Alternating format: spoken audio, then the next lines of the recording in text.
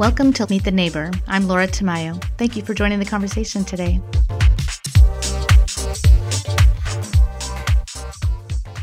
Again, if there a museum curating your life, what things might there be in the Museum of Eduardo Hu? A museum curating my life. My library, definitely my library. One of the things I picked up in university was I want to have my own personal library. And I didn't know how to say that at that time. I was 17 years old when I first went there, and I spent practically all of my free time the first semester of university walking the stacks of the main library at the university. Like free time, literally. After class, I would go to the library. When the library closed, sometimes I stayed inside. A couple of nights, I actually slept in the library after all the lights were off, and I had a flashlight, and I would read anything I wanted. And of course, I did not know some graduate students actually had keys for a cubicle room that they could use for their studying. But I was an underclassman, so I didn't have access to that. But I wanted to be in the library all the time. So the graduate students having access kind of explains why nobody ever said anything to you. Like you were there. I was there all the time. Yeah, they didn't really sweep the place.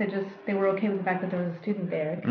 And I would forget myself, and then the lights would be off, and I'd be like, oh, I think I'm not supposed to be here. Oh, well, I'll just stay here and read some more. So definitely library. I have my personal library, which I've been building since 1996. No, before that even. While I was still at university, I was already building it. But now I can call it my personal library. I would have a collection of soccer balls. Soccer is my other main passion. Soccer balls and club team jerseys and national team jerseys. And specifically, a jersey from the Panamanian national team, another one from the Brazilian national team, another one from the Spanish national team, and another jersey from the Dutch national team. Ooh, the Dutch. Yeah. All right.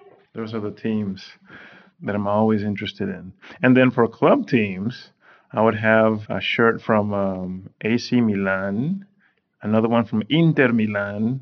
Any Milan fans listening to this would probably think it's a sacrilege to have the opposing team's jersey. And a shirt from the Amsterdam club, Ajax Amsterdam. A shirt from Football Club Barcelona, and a shirt from the Santos Football Club in Brazil. That would be my collection. Just one soccer ball, actually. Why only one? The soccer ball with the hexagons and the pentagons that became very famous after the 1974 World Cup, made by Adidas. Adidas came up with that design and had it be black and white. Before the 1974 World Cup, that ball did not exist. What did it look like? It was a traditional design, stitched like how volleyballs are stitched now with strips. Right. Made of 100% real leather, heavy. Because of the stitching and because of the design of the panels, if it wasn't carefully made, it wasn't perfectly spherical. Oh my God. But with the hexagons and pentagons, Adidas came up with something that would be the closest to a spherical shape and maintaining the spherical shape, and inaugurated that black and white that everyone recognizes as a soccer ball now for the 1974 World Cup. 1974 was the first World Cup in which Pelé did not play. He had already retired by then, in which the game of soccer became my passion. I didn't get to see the 74 World Cup. I got to see the 1978 World Cup, but I heard about the 74 World Cup through my father. And my father had a favorite player. His name was Jairzinho from Brazil. He had a big old afro, and then one of my first memories of my father is with him sporting an afro, just like Jairzinho. Ironically, Brazil did not win that World Cup. And the Dutch national team was a great soccer team, like one of the greatest to never win the World Cup. Because at the final of the 74 World Cup, Germany beat them. There's some little something between the Dutch players and the German players because of World War II, apparently. But anyway, long story short, the Dutch players had a really beautiful aesthetic way of playing soccer that I stuck with, and that's one of my teams.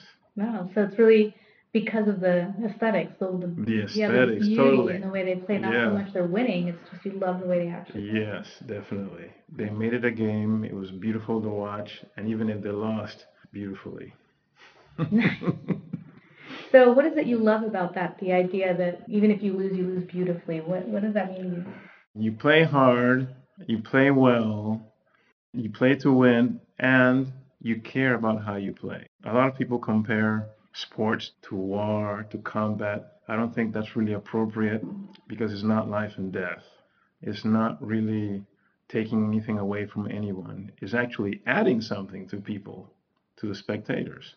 And what there is to add is enjoyment and a sense of community and appreciation for what sport can do for the people practicing sport and the enjoyment of watching someone do it right, do it well. So why play ugly? Yeah. So you mentioned, watching soccer with your dad. Hmm. Could you have some specific memories of things you watched with him or did with him? Well, actually, I didn't watch soccer with my dad. He just had that afro. Who did you watch He had soccer that with? afro. So I grew up watching soccer in the neighborhood with my friends, who are still my friends to this day. They're living in Panama now. I'm here in the United States. But I used to watch soccer with them. I would go into one of their homes and watch TV with them and watch whatever game it was, Argentina against Brazil or Argentina against Venezuela or Brazil against Peru or in the case of the 1978 World Cup, which was my first World Cup, actually watching the World Cup. Yeah, Argentina was all the rage. Argentina and Peru and Brazil. Brazil also, of course, but Argentina was the winner, so everyone remembers Argentina. And for many years afterwards, we just couldn't stop talking about Argentina.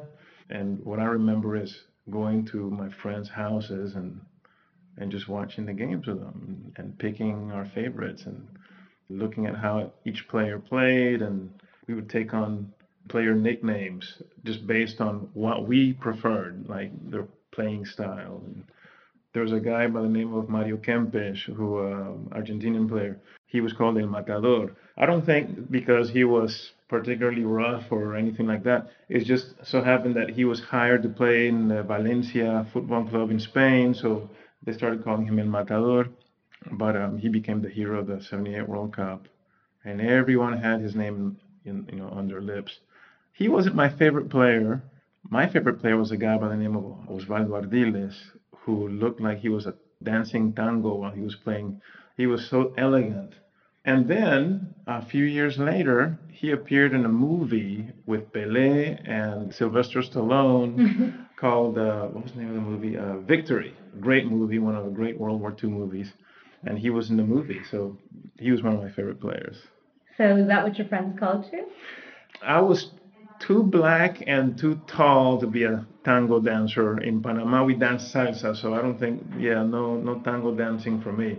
But I definitely developed a preference for elegant play, and that's the style of play that I prefer. Yeah, you were saying that like as kids, you guys would use the players' nicknames with each other. Aussie. No one ever called me that.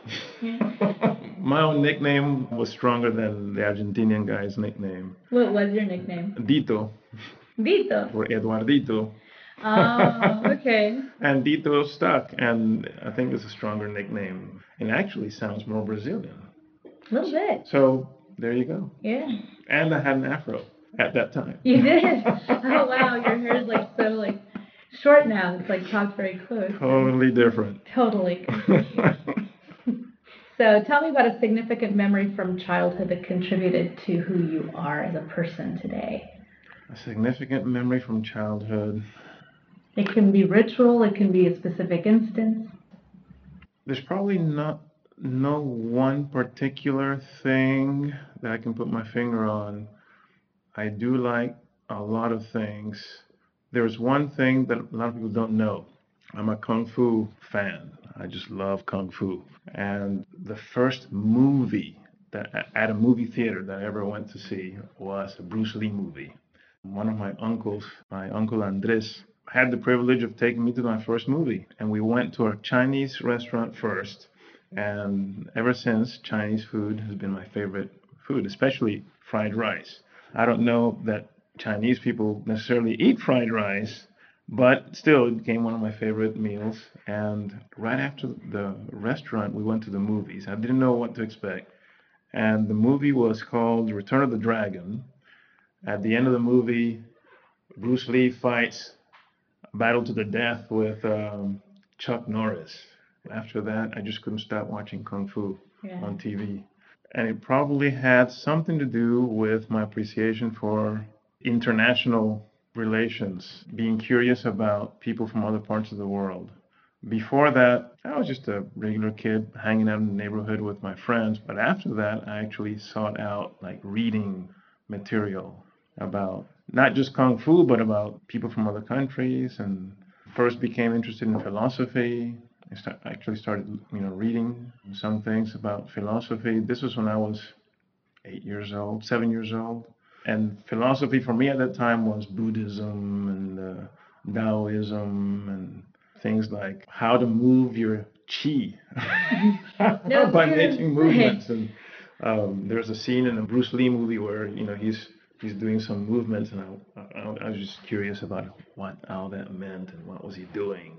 He was moving energy, and anyway, that it was just very intriguing, and I wanted to find out more about that. So I just started reading everything I could get. So you can learn about the chi. I wanted to use the chi. And gain your power. You mentioned interest in international things. I remember you mentioned international students stayed with you guys, and I started thinking you were a teenager when that started. Now, this was when we had already immigrated to the United States, and in fact, I was already in university, my first year at university, when my mother invited a young guy from the Netherlands, a young Dutch guy, to come and stay over. And it wasn't because of empty nest syndrome or anything like that. My brothers and sister were still at home. But I think it was, I just wanted to be a contribution to other people and invite them into our home.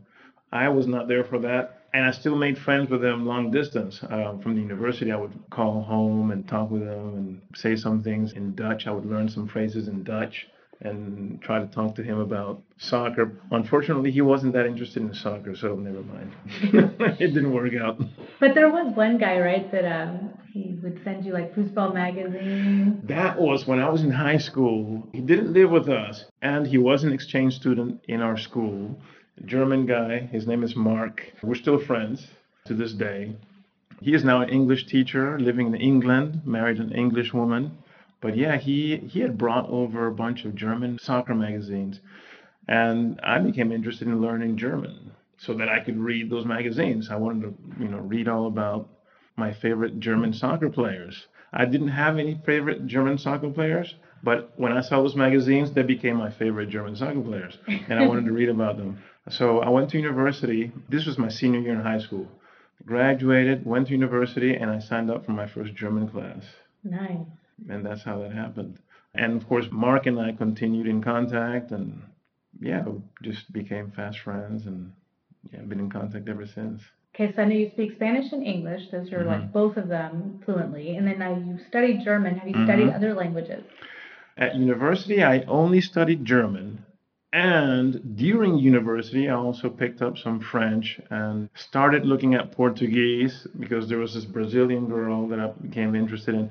It didn't work out. There was just too much work, too many things to study. I stuck with the French so I can defend myself in French if I have to.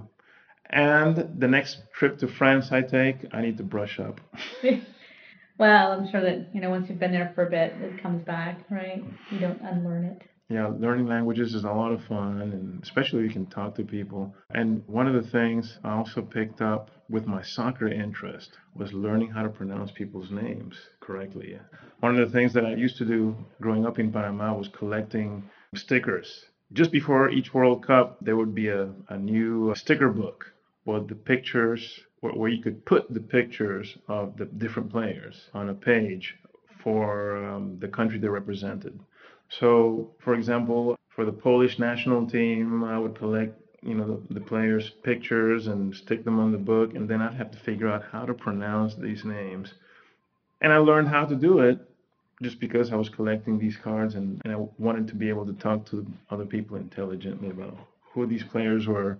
There was a guy whose name was Kazimierz Zdejna, a Polish player who I admired, who was also in that movie with Pelé and Osvaldo Ardiles. And I kept up with him for a while, and then tragically he died in a car accident later on in the 80s. But he, one of my favorite players from the '78 World Cup, and I learned a lot with soccer and learning to pronounce people's names, and then meeting the international students. Yeah. Very cool. So yeah, now we've already mentioned that you'd emigrated to the United States. Did you speak English before you got here? I didn't speak any English, but I had developed an ear for it because I had gone to a private school for a couple of years in which I took English classes. And whenever I would visit my grandparents' home, I would overhear conversation in English. So it wasn't alien, I just couldn't speak it. And then once we immigrated to the United States, it became urgent to be able to speak it, but I was able to pick it up very fast. That's what I was going to ask you, because I took German when I was very, very young. The first, my second language was actually German. So from 2 to 5, I went to school in a German medium school. Like I literally spoke German in school and spoke Spanish at home. When we came to the United States, it was very confusing because I was too little. I came here, I was 5 and a half. I was very, very young, so it was very confusing. I got here and I associated languages with places. I had family that spoke Italian, so when we were at Aunt Lulu's house, that's where Italian lived. My cousins went to the Franco Liceu, that's where French lived. Okay. I went to school, in my school, that's where German lived. And then everywhere else was Spanish. So I came here, and the closest thing to my experience was German. So I would try and speak to the teachers in German, because English sounded more like German than anything else, like than the other ones did, right? So it was very confusing. From what I understand, once I untangled that and realized that no, it wasn't some form of German, but it was another language, I actually picked it up really quickly. And then years later, in high school, when I took German, of course I stopped learning German and forgot it. But when I took it, it's not that I remembered it, but I remember that I did not have to study, and I made easy A's all the time. You already had an ear for it. Yeah, there was something about it that just made sense to me, even though I can't say that I remembered it. I didn't. But I'd go to class, I'd listen, I'd do the exercises in class, and then by the time I got home, my homework took 5 minutes. And I'd review for the test. It's not like I wouldn't study, but it wasn't like studying for other classes. It was more like 15 minutes before class. It wasn't effort in the same way. Yeah, you're practically, had you continued with German, you would have been bilingual, like fully bilingual young person. So yeah, you were already familiar. Well, and I was already bilingual before I got here. It's just that I didn't interact in German at home. So when I came here, I had no one to talk to. Right. So it went away. Yeah. That's what happened to my brothers. They came here when they were 4 and a half, almost 5. They lost their Spanish eventually, but they have an ear for it. So yeah, it's always there. That's the home language.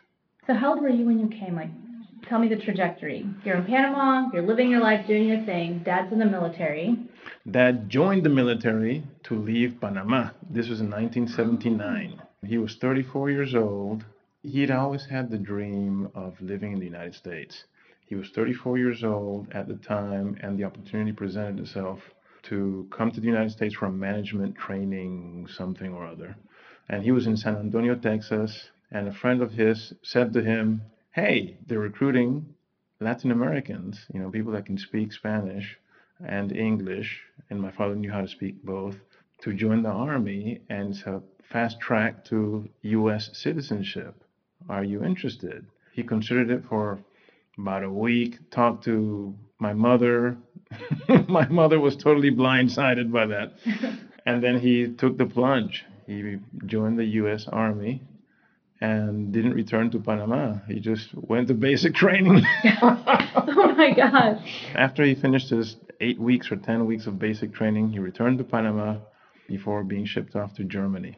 This was in '79. And then between '79 and 1982, I probably only saw him once. He had some vacation time. He came to Panama, visited with us, taught us how to count in German. And that's the main thing that I remember, like learning to count push-ups and sit-ups in German as he was doing them. And then he went back to Germany, and I didn't see him again until we came to the United States on April 1st, 1982. Oh, I can't remember the exact date, but you just said April. We arrived in April too. I can't remember the date. I remember because later on I learned that we had arrived on April Fool's Day. Oh, no. But anyway, at that time it didn't mean anything to me, but it was curious. Yeah, it's pretty funny. April Fool's Day. Okay. Now, one thing I do want to go back a little because now we know how the military connection happened, but there was already English in the air. You talked about grandparents speaking in English, right? Right. So what's that connection? Right. So long story short, in my family, we have at least 3 great-grandparents that came from the Caribbean islands of Montserrat, Barbados, and Jamaica. They went to Panama to build a canal, right? And then one of my great-grandparents was already in Panama, part of the black presence in Panama from the colonial period when Spaniards had slavery in Panama. But the other 3 great-grandparents came from the English-speaking Caribbean. And they went to Panama when the United States took over the canal building project. And when they recruited people to go work on digging the canal, they wanted English-speaking workers, laborers. So a lot of people from Barbados especially, but also from the other islands in the Caribbean, a lot of men especially, went over to Panama. So that's where the English-speaking side of the family came from. Interestingly, right, I have my great-grandparents from the islands immigrated to Panama, and they were English speakers. My grandparents were born in Panama, but in an English-speaking environment at home. And even the neighborhood, the community that they grew up in was an English-speaking Caribbean community. And yeah, that's pretty commonplace, right? Whenever a country recruits a large portion of people for one sector, there tend to be housing developments that are kind of ready for that influx of people. And so you just all end up kind of living together. Right. And there are places in Panama where you can still visit and still see some of that's still there, although it's slowly dissipating and integrating with the Spanish-speaking part of the population. But in Colón, on the Atlantic side especially, and some on the Pacific side in Panama City, there are neighborhoods, as you said, where people who were English-speaking Caribbean laborers settled and had access to schools and other culturally familiar. They rebuilt their Caribbean culture in Panama, in those areas. So when I was growing up, my grandparents were still living in that old neighborhood. So it would be like stepping off the bus, walking over a couple of blocks, and then suddenly being surrounded by English-speaking people. Although English-speaking of a Caribbean, Panamanian, broken English type, variety, a lot of Spanglish. So, but when you said broken, so you're talking, that's what I was going to ask you, are you talking about code switching, or are you talking about like patois and Creole languages? Or maybe both? So I'm sure there's a mix of all of that. By the time that I came along, right, we're talking about not just first generation, my grandparents, but also second generation Panamanians, my parents, who grew up in both English and Spanish, and then third generation, I'm a third generation Panamanian. They rebuilt their Caribbean culture in Panama, in those areas. So when I was growing up, my grandparents were still living in that old neighborhood. So it would be like stepping off the bus, walking over a couple of blocks, and then suddenly being surrounded by English-speaking people. Although English-speaking of a Caribbean, Panamanian, broken English type, variety, a lot of Spanglish. So, but when you said broken, so you're talking, that's what I was going to ask you, are you talking about code switching, or are you talking about like patois and Creole languages? I'm sure there's a mix of all of that. By the time that I came along, we're talking about not just first generation, my grandparents, but also second generation Panamanians, my parents, who grew up in both English and Spanish, and then third generation, I'm a third generation Panamanian. So there was a lot of Spanglish. And the English that people speak in those old neighborhoods isn't exactly the English that you would hear in Barbados or Jamaica. It's an English that's very particular to Panama now because of the mix with Spanish. So I don't know what you would classify that type of English. Well, I think at that point, it's still a blended language of sorts until it settles. Once it settles and becomes systematized, then it becomes a Creole. Right. And it hasn't. It hasn't yet. Right. But you know what I mean? It's still in that blended code switching stage. Totally. Moving toward creolization. And becoming more and more Spanish oriented and losing more and more the English. A lot of the people that wanted to preserve their English eventually moved away from Panama. They either went back to the islands or came to the United States. That was the case of a lot of my family on my father's side. And therefore, that was one of the things that my father wanted to do from when he was very young. He wanted to come and live in the United States. He was the last of his siblings to live in Panama. Everyone else eventually moved out and came to the United States. Most of my uncles and aunts now live in New York, in the New York area. Well, you're a change in temperature. Yeah, totally. And they didn't mind, didn't care. I had one aunt who went to England, wanted to be closer to the Queen or something, I don't know, British Commonwealth thing. But she was of that generation, and she still thought that way. But everyone else came to the United States, went to the New York City area, and just settled. And even now they're branching out, right, as the newer generations, going to Florida and North Carolina and Chicago and like that. How did you end up in Dallas? We were the last of our family to leave Panama. When our father immigrated here, joined the army, eventually we moved in 1982, and we lived in a few places, Georgia, Hawaii, Alabama, just because that's where he was destined. There were military bases in those places, so that's where he was destined. And eventually, once I finished school, went to university, graduated, did all my traveling around the world. My sister found a job here in Dallas. She was working with the Greater Dallas Chamber of Commerce, and this is 2003. And she and I talked for a little bit, and she said, "Hey, come on, I want to have family closer by, and by the way, there's a lot of work here." So I came to Dallas, and that was Labor Day, 2003. I just remember the date, and been living here ever since. Were you already married then? No, was not married, but we had a serious relationship. My soon-to-be wife and I got married, I want to say a year and a half later, after I came to Dallas. Nice. Yeah. I don't know if you want to talk about this or not, but I'll throw it out there. I just saw an interview that Eva did.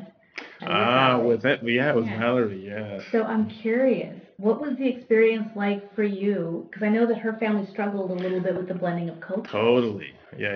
And so what was that like for you? I didn't know about that. Eva kept that under wraps pretty well until I went there, right? So we had this long distance relationship, and I would call on the phone, and I would talk to the father. Sometimes he would pick up the phone and we'd talk for a little bit. And I thought, well, okay, everyone's getting along just fine. And then eventually I make it over to Spain, and I meet them, and everything's fine. I bring them gifts, and we get along. We seem to be getting along. We're talking. We eat dinner, etc. It took about 2 weeks for me to figure out that there's some drama going on in their home, because this is getting too serious. There's this guy here, Hispanic, American, black guy. What is he doing here? So Eva had her hands full, and I didn't know. The main thing, I think, for them was, what would people say? In Spain, that's kind of a concern for people. What will the neighbors say? What will our friends say? And it was just not common for working class, middle class young ladies to have an international boyfriend of color. It was just not something that you did. The only people that did that are famous people who go to Cuba and get a Cuban boyfriend who speaks a certain way, and then they're all over the newspapers, or the magazines rather. But Eva's the daughter of two school teachers, high school teachers. That's just not a serious thing. Well, how is this going to work out? He's not even a citizen of Spain. Eventually, he's going to want to go back. And what are you going to do? Are you going to go back with him? Or, that was a conversation that they were having. And I think we need to call out, too, that she's not from a large urban center. I'm wondering if that plays into it, because in smaller communities, worrying about what the neighbors think, outside opinion impacts your life more than when you're in a large urban center. Maybe some of that also. They are themselves transplants. Well, actually, the mother and father are from different parts of Spain. The father was born in Valencia. The mother was born in the island of Tenerife in the Canary Islands. And they are living, and they still live, in a little town outside of Madrid called Alcalá de Henares, which happens to be the home of Miguel de Cervantes, the writer of Don Quixote. So Alcalá de Henares is a university town, but it's a small university town. So what you're saying, right, about it being a small community, people are more likely to care about what the neighbors think and say. And even though they don't have a strong relationship with the neighbors, but it's just the way that occurs to them, they find out very quickly what people are saying about them, and so people there tend to be very conservative about their behavior. So that's precisely what they're dealing with. And I just showed up, and anyway, 2 weeks after I showed up and I learned that that's what was going on, I actually came up with a strategy. Oh, nice. Let's hear that. Basically, my strategy was, I need to make friends with Eva's father. I just need to make him comfortable. Yeah. And it was very easy because he was a physics professor. He's really a Renaissance kind of guy. He loves to draw, and he plays music. He's a guitarist, classical guitar. He's a reader. I mean, he's my kind of guy. Do you play instruments, by the way? I'm self-taught guitar player. I used to play trumpet. I still read music. It's a lot of fun. And by the way, I started picking up guitar in order to impress him. But I went with the quickest, fastest, easiest route for me, which was books, since he was a big reader. So I just brought a book as a gift one day. I thought it would be a great conversation piece, and it was. And it didn't take very long at all to establish that friendship with him. And I think his side of the drama disappeared quite quickly. Yeah, he bonded with you. He bonded, yes. With Eva's mother, it was trickier, and it took longer. It took 3 years. Oh, wow. It took 3 years for me to have a genuine sit-down conversation. So for 3 years, what would happen is I would go to their home, and I'd be there and hanging out, talking, and I'd want to, I'd really want to have conversations with each of them, and with Eva's brother as well, which was never a problem. He and I bonded really fast as well. But with Eva's mom, it was more difficult because she was always busy taking care of the home. She's a traditional Spanish woman, and as the years went by, I really learned how traditional she was, because she's very, very traditional, even politically so. And there's a very interesting story about that. But anyway, the main thing was that it took some doing to actually sit down with her and talk and get to know each other. And once we were able to do that, all of that got settled as well. So I think for them, what worked was getting to know me, knowing that I was a serious person, and then what people said mattered less because they got comfortable with who I am and all that. So maybe they felt that at that point, because they knew you, they had an answer to what people said. Yeah, definitely. And I started meeting those other people. Eventually, they started to introduce me to them and pointing me out while we were outside in the street. Hey, this is my daughter's boyfriend, and like that. And people would see me year after year after year and get used to me, which is something very curious also. So I moved to Madrid, lived in an apartment, and over there it's customary for people as they enter an establishment, it doesn't matter if it's a doctor's office, post office, supermarket, it doesn't matter. Everyone says, hola, ¿cómo estás? Just as a matter of course. It doesn't matter if anyone answers or not. They just do. Although most people do answer. So for the first 3 months of living there, no one would say anything to me. I would just say, hola, but no one would say anything back, right? And then, and I say 3 months because I tracked it. 3 months into my living in this neighborhood in Madrid, someone finally said hola back in that same supermarket where I was going. And it was the same person that I was seeing whenever I went in. I think they just got used to me and finally said, okay, this guy's not just passing through. He's actually, in the neighborhood, and we relate to him as a neighbor. And they finally said hola. And it started happening everywhere after that. But it took about 3 months.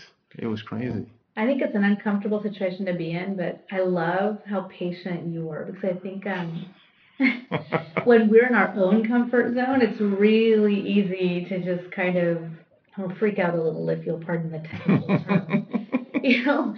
So when we're the outsider, if we're patient with that and remember what it's like to be the indifferent insider that sometimes gets freaked out with the different, we just remember that, like, when the tables are turned, we're not necessarily champions of hospitality always. Sometimes, yeah. Especially those of us that have more international experience, we might have more patience with it. But people that don't, I think it's... Yeah, you're skeptical about it. Well, you're like you were saying, at first they didn't know if you were even going to be a neighbor. You were just some random guy that looked like no one else in town. They'd never seen you. Exactly. And they were not going to answer your hola because you were probably going to be gone tomorrow. And it wasn't until they could build up that comfort, they could bring those defenses down, that they were like, oh, okay, there isn't some bizarre, agenda going on by some stranger. This is a neighbor. We can say hello back. Exactly. Yeah. That was the feeling I had. And eventually I had conversations about that, and we had a big laugh. And I would tell the storekeeper, you remember when I would come in here the first 3 months I lived here, and you wouldn't say anything, and they remembered that. And we had a big laugh about it, and eventually we would go out and watch soccer together in the bar next door. But yeah. So I'm curious. When you had a good laugh about it, did he make any interesting comments that gave you insight as to why he held back his hello? Yeah, basically, just a stranger here. In Spain, they say guiri, un guiri, just someone passing through, and they didn't care to make contact and become related. They were just, okay, buy your things and go your way. And you could say that if there are tourists walking through that area, going into that store, they would be treated the same way. There are places where people don't really care about tourists. There are other areas where people care very much about tourists, and they respond to everyone that walks through and say, and they greet them, and they want to take care of them and make sure that they have a great experience. But in most neighborhoods, it seems like people are not really so much into that. They just want to know, who is this person, and can I trust them? And that's basically what they do. They just you don't exist until they see you frequently enough, and you're not a troublemaker, and you pay, for what you buy and all that. And then they say, hey, how are you? Yeah, they got to verify part of the community. Something not exactly the same, but it's similar. Cancun's a little bit like that. My dad's been living there forever. But tourists come through all the time. Now, tourists are very separated. The hotel zone, like we literally put them on an island, the hotel zone's over there, that's where tourists go. So when you come into the city, there are pockets of the city that are tourist magnets. So everyone expects tourists and da-da-da. But if you go and then just live there, if you don't have people there already, it takes a while to make actual friends. Now, that doesn't mean people aren't nice. They're polite, they're nice. Mexico's a very hospitable country, so people, will always answer your hello. But as far as like having someone to go have drinks with or watch a game with or something like that, it takes a minute. And it's because not only is it, the massive tourists that come through literally every day, but on top of it, when people go to live there, they're with the developers who are only there for a couple of years. If they're the dreamers that are like, yes, I'm going to leave it all behind and move to the beach, and and they go to Cancun, and all of a sudden they realize this is an area that depends on tourism. People work 6 days a week. They work very hard. They are not under a palapa drinking out of coconuts. That is not what is happening. It's not an easy city in terms of the rest of the country's economy. It's an expensive city, which means you're either going to have lots of roommates or you're going to work your butt off, because it is about as expensive as Mexico City in U.S. terms. It's like moving to New York and thinking that you're going to just sit at cafes all day and write your scripts. That's not what's going to happen. Yeah, right? I get it. So people are so accustomed to the fact that people will come in and a year, maybe two, and then they're like, I am out of here, they go home. Or again, the developers that are like, they've got an exit date. You know they're only here for they know exactly 2 to 3 years, but they've got an actual date, and so you know. So people, it takes them longer because they're going to invest all this time and make friends with you and get attached to you, and then bam, you're gone. The local population tends to connect a lot more with each other, whereas the developers, kind of like them and their families, they kind of hang out together more. And it's because of that, the temporary nature of it. But I think it's the same thing. It's like you said, they want to know, are you part of our community? Are you passing through? Exactly. It's human to do so, yeah. I think it just kind of happens everywhere. That's why military families kind of cluster, because you run into each other at different bases, and you guys come and go. But just the plain fact of the transience of our experiences in different places makes military families appreciate getting related quickly to people that are having the same experience and not making too many demands of them. Whereas locals will feel that, all these military people are making too many demands of us here. So it's more comfortable for military families definitely to live together and cluster, as you say, and just support one another. Well, kind of like the Afro-Caribbean laborers that you were talking about, right? So you've got this common experience. Yeah. So just like you'll have those groups living together, just like military families. Yeah. It's not like you have to live on base. Everyone chooses to because it's easier. No doubt. So much easier to connect and hang out with someone, make a casual friend, and be okay with the fact that it might be a friend for 6 months, it might be for 2 years. You don't know, but it's okay. Definitely had to get used to that. That took some doing. One of my big traumas was living in Hawaii for 4 years and then having to move away the last 2 years of high school. That was terrible. And on top of that, where we moved to wasn't, let's just say it took some getting used to, because Hawaii was a very multicultural type of environment, and Alabama is not. Alabama. Oh, good Lord. I knew you lived in Alabama, but I didn't realize it went literally Hawaii to Alabama. To Alabama, yeah. It was a total culture shock for me, being able to go surfing whenever I wanted to, after school. Not that I did that every day or even once a week, but I did it, and it was a lot of fun. And we had, I was hanging out with Japanese, Chinese, Filipinos, and of course my military friends, and then going to a place where kids separated by race in the cafeteria. Wow. So that was total shock. My 2 years of high school, they were not miserable. I found my niche. It wasn't in high school though. It was in Scouts. So I did Boy Scouts, or rather I finished my youth scouting experience in Alabama, became an Eagle Scout. So I spent a lot of time camping and developing myself that way. And when I wasn't camping or playing soccer, I was in a library reading. And that was my last 2 years of high school. Huh, cool. Scouting. Yeah. Scouting, soccer, and reading. That's cool. Now I know that your career path, and it's like, I've only got like 7 minutes before they come take this room away from us. But if you could just kind of like summarize it for me, because I know that what you started out studying, what you ended up studying, and what you ended up doing are all very different. Right. I went to university with the intention of being an aerospace engineer. I was going to design the next generation fighter jet after the F-16. And I quickly found out I didn't want to design killing machines 3 years into my aerospace engineering studies. So one of my last social sciences classes that I had to take for my degree was a Monday night history class, U.S. history class, and only met once a week. The teacher was great. He said, "Hey, you write really well. Why don't you go to law school?" So I really thought hard about it, and I thought, you know what? That's more my thing.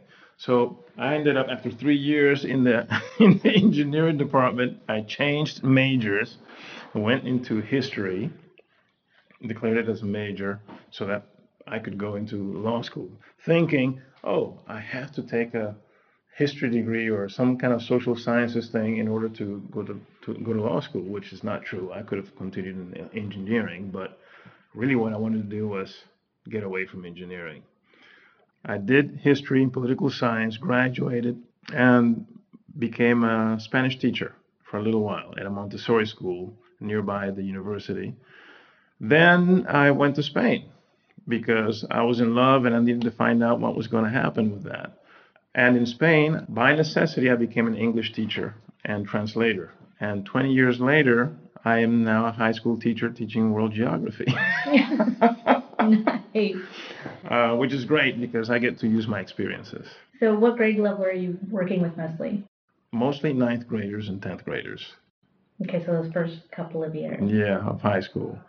Kids that need to adapt to being in high school. And so I say welcome to high school. Every time that they complain about doing something or don't want to do something or something is not working out for them in terms of turning in their work or studying for an exam, I say to them, welcome to high school. And, I help them out with what they need to get to succeed. So, last question. What does the future hold? I have no idea, and it's an adventure. What do you imagine? Do you have plans? Do you have ideas of what you might like the next few years to look like? So the plan right now is to move back to Spain. I promised my mother-in-law that she'd have her daughter back in close proximity by summer 2022. So that's a definite. Wow. Okay, summer 2022. Yeah. You know that I'm going to be visiting, so I'm writing this down and setting alarms. So the next thing for us is finding an apartment over there, and I may be teaching. I know I'll be translating, at least at first, but I have projects. I'd like to build a business that's different. Who knows? I don't want to say too much. Well, maybe when I turn this off, I'll ask you more. All right. Thank you.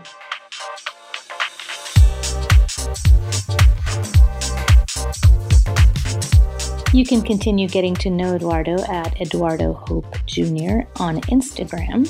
There's more information for you in the show notes and on the show blog at meettheneighbor.com. Thanks for joining the conversation. Be sure to share in the comments. We'd love to hear your stories. Meet the Neighbor is produced by Tamagam LLC. Our audio engineers Diego Velasquez and Laura Tamayo. And my good friend is Eduardo Hope.